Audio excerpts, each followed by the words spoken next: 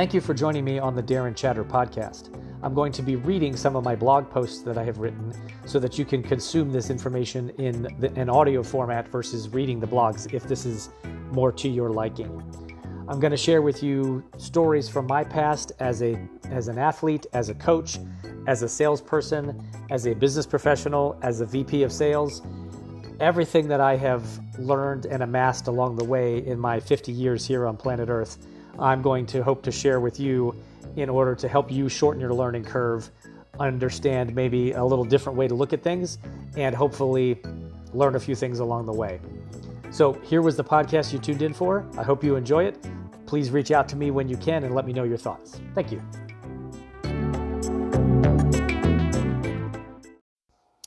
Hey everybody, thanks for tuning in. This is the podcast that goes along with blog number 96 called Q-Tip, Quit Taking It Personally. So let me begin this by saying that I am no clinical psychologist, but I certainly have made a lot of observations over the years. Allow me to espouse my opinion about one of the major causes of people's misery today, and that is this: you care far too much about what other people think. Seriously, give this some thought. Is there anyone who really knows you? I mean really deep down, every single thought you have, every belief you operate under. The answer is no. Only you have that depth of understanding of yourself. With that in mind, how can you give so much credence to a stranger or even a friend making a statement, a joke, or even go as far as an insult about you? Their 30,000-foot view of you and your life is by no means a real measure or understanding of you as a whole. So why do you care so much about what they think? You shouldn't. And if you want to be free of all that judgment and subsequent self-loathing, do this: quit taking it personally. Now, this is easier said than done. I get that. But the best way to get over some of the issues that we all wrestle with in our own heads is to stop for a second. Think about a couple of things before you take that comment or that slight against you to heart. Number one, consider who said it. Were they just trying to be funny and you're being too sensitive? Are they just a jerk who says that kind of things to others as well, maybe to make themselves feel better? As the old saying goes, there are two ways to build up the biggest house in town: tear everybody else's down or focus on building your own. Many people take the easier route, which is to tear everybody else's down. Number two, they said versus you heard. How often have you overheard somebody say something to someone and then the other person extract one bad thing out of that entire statement to dwell on?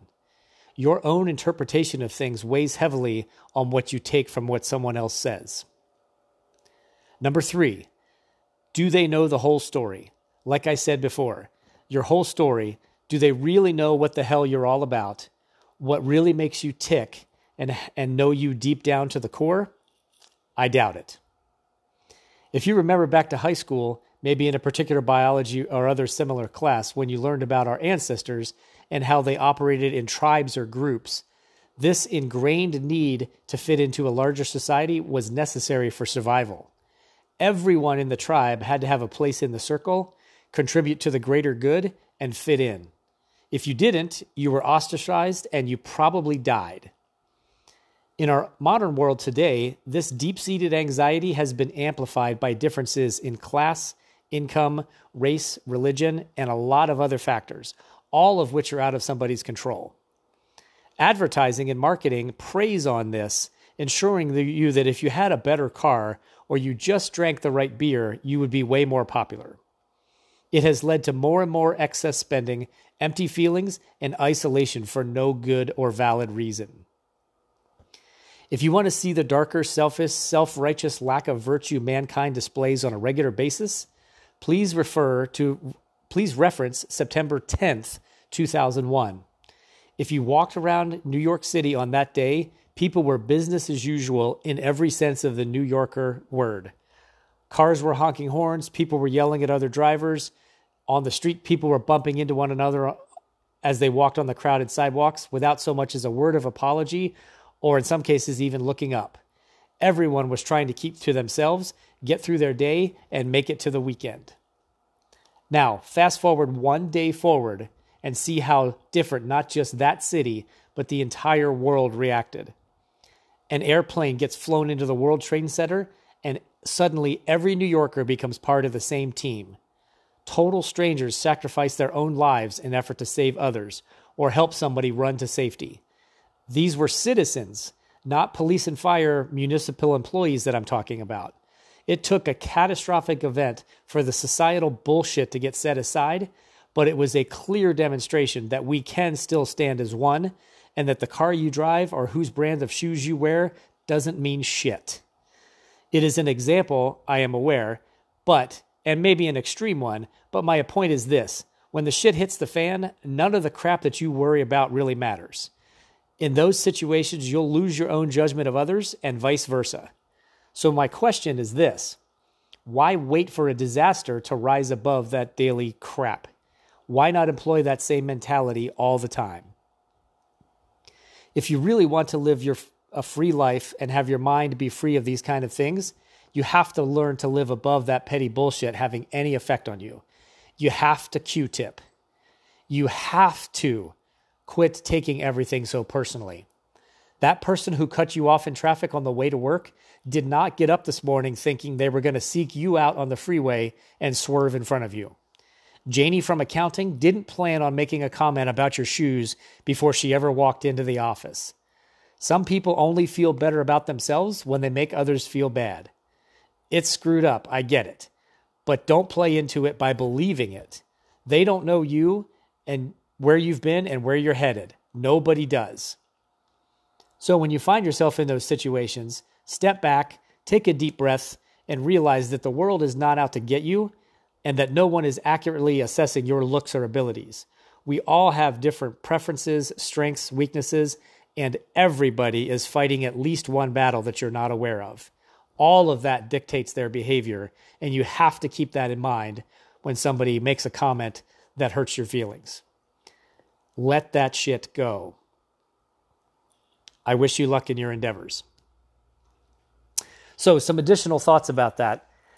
As the world continues to see the protests about racism and everything else in between, we are all subject to either having our every thought be blasted over social media or reserving our comments for the things that really get us fired up. The problem with this approach is that there's always somebody who will disagree with you. It doesn't matter how sound your logic is.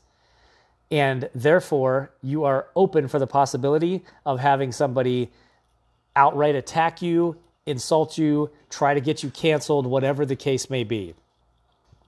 So the obvious action to take then is to take no action, to keep all of that inside, to not take the chance of sharing your opinions with others, having difficult conversations, maybe learning a thing or two from someone else's point of view, that sort of thing. You really have to keep in mind that everybody has had a different life, a different set of circumstances and experiences, and none of us can see things exactly the same. There may be generalities and commonalities that we can find and agree on, but nobody is going to have exactly the same opinion based on their life and their experiences as you do, because your life has been different. And that in and of itself makes it difficult to find common ground. But the real thing that we should be striving for is accepting everybody's point of view as their own, and the most common logic and reasonable approaches will rise to the top, and that will become the norms that we live in. The problem with social media these days is that the fringe 5% of a group that's making the most noise seems to be the ones who get the most attention, even though they're the smallest percentage of the majority out there. That seems to get lost in the shuffle very easily. So keep in mind when you're reading stuff online or you're seeing a protest that's taking place either in your hometown or somewhere else around the globe, keep in mind that that is a small cross-section of the world in general. Not everybody has that same opinion. The things that people are protesting may very well be in need of change. some of the things out there today are way off base in what is being demanded or asked of the rest of society. As a common group, those things will get sorted out eventually. But on a personal level, you can't turn on the news and see what's going on out there, or tune into social media, post something, have somebody that's a complete stranger or even a friend of yours disagree with your opinion, and have that cut into your own self-esteem and self-worth. That is very, very damaging. Stop taking it personally. You have to be able to let things go, take a deep breath, pause for a second before you react, let that tweet sit overnight before you respond to it, or don't respond to it at all. Remember, you can't argue with stupid, so there's an awful lot of arguments that just aren't worth having. Smile and nod your head and let that person suffer in their own trappings of those kind of things. Don't get pulled into it. It's probably not a game you can win, and it certainly is not worth the effort you're going to extend. With those thoughts in mind, I wish you luck in your endeavors.